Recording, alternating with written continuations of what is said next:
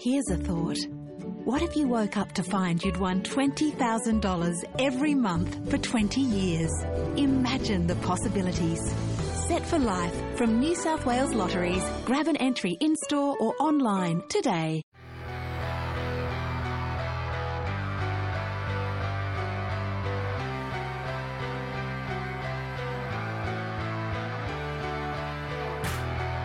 Welcome to the Brisbane Football Review, powered by Outside90.com.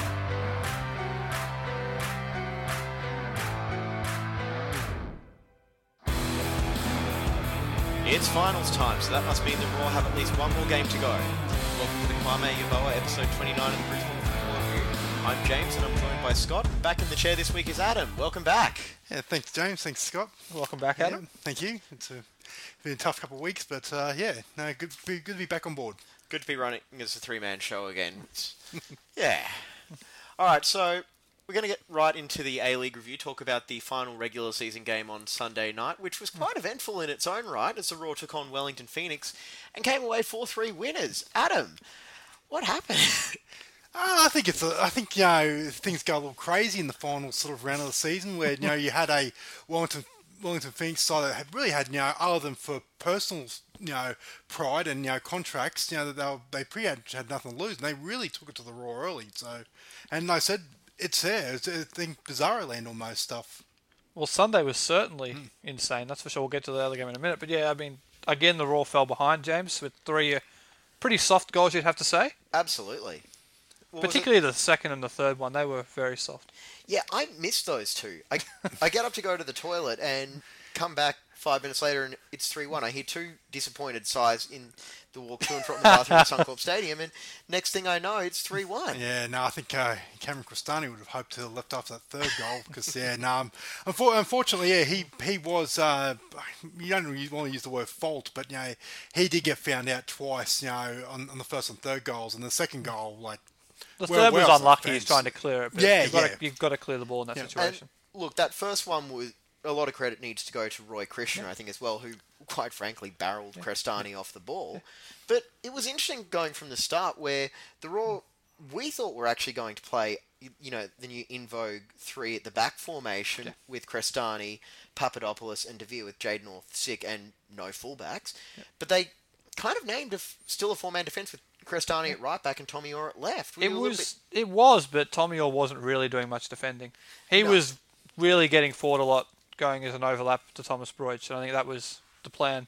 It wasn't really, you're right, it was listed as a back four in name, but the way Tommy Orr kept 3.5 really, wasn't it? Because the way the Raw traditionally play, both their fullbacks will overlap down the wing. I think the only time I saw Crestani get into the opposition half is when he was trying to catch an underhit pass. Yeah, he didn't get forward. He didn't get forward much, did he? No, it seemed like there was a very clear. I do wonder if that's because he's the centre back playing fullback, or if it was the instruction. I think it was just a case of don't make the kid think too much.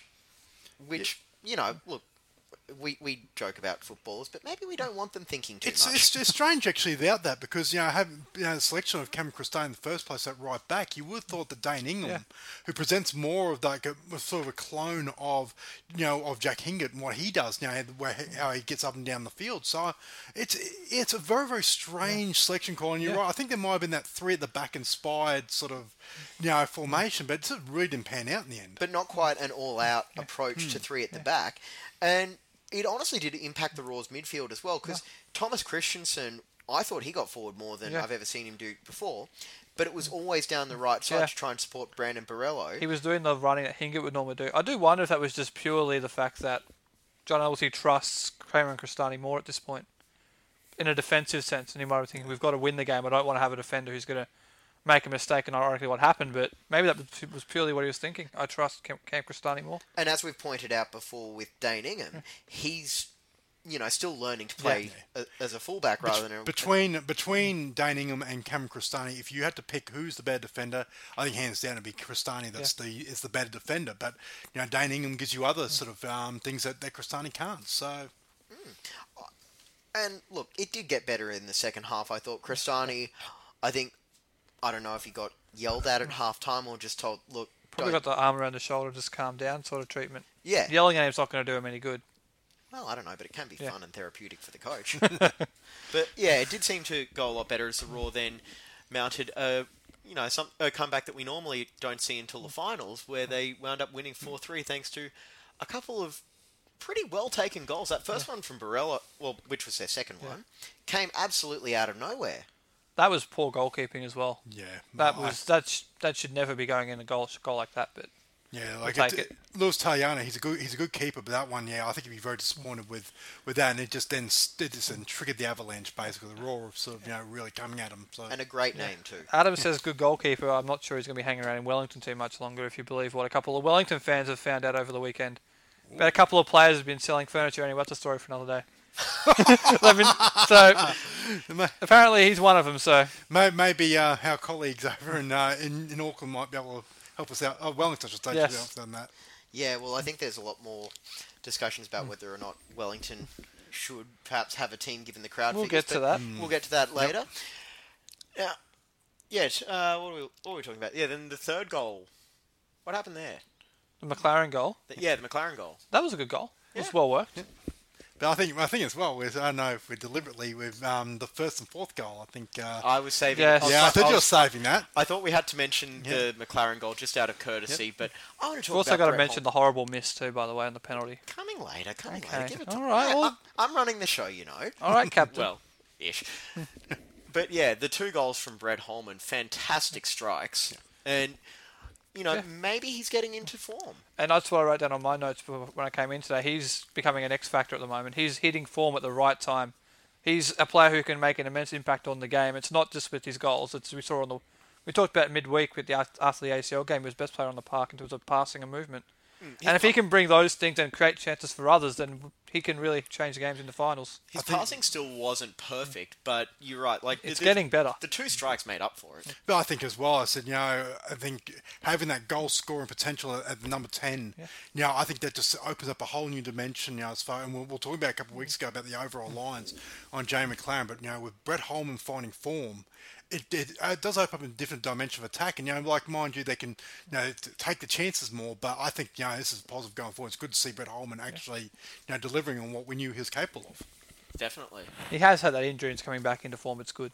Yeah. They'll need him in the finals if they're going to go deep into the finals. All right, and with that, we're going to actually take a quick look at some of the other round 27 results, and I emphasise quick because we've got a hell of a lot to get through tonight. Nothing happened the last 24 hours, so did it. Absolutely not.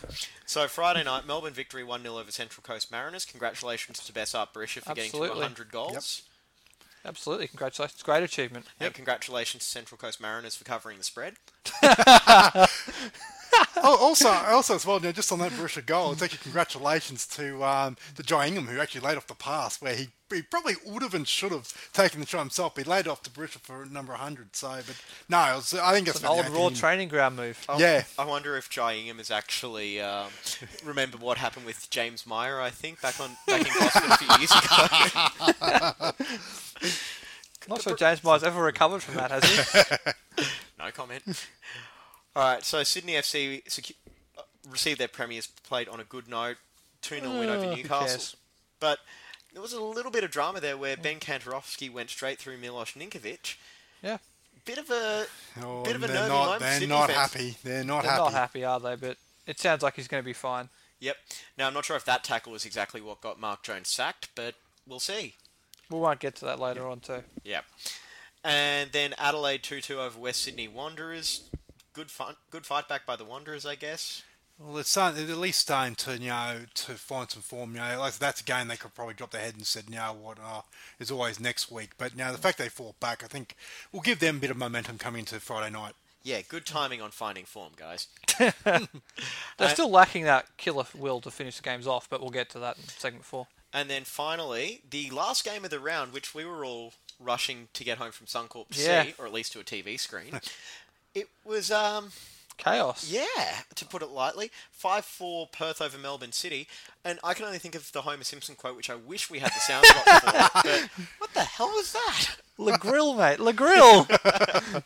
Ultimately, it was the best possible result for the Yeah. Raw because it meant that they secured third place on the table and right now have their name penciled in for one of next season's Asian Champions League spots. Yeah, if they've, unless 4 through 6 actually wins the grand final, the Raw will get the playoff spot again, so that's positive. And this is the absolute ideal result for the Raw because they didn't want to play Sydney in week 1.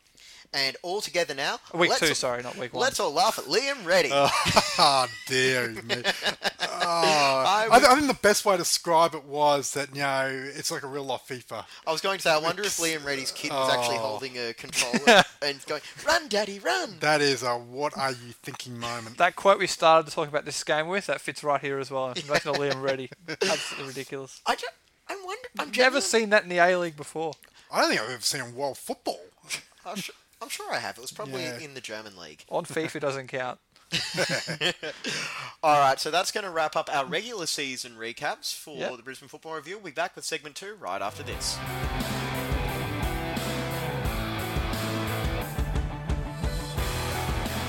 Thanks for listening to the Brisbane Football Review, powered by Outside90.com.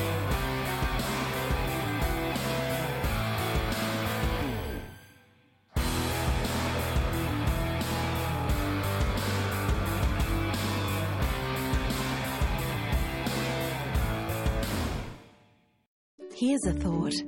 What if you woke up to find you'd won $20,000 every month for 20 years? Imagine the possibilities. Set for life from New South Wales Lotteries. Grab an entry in-store or online today.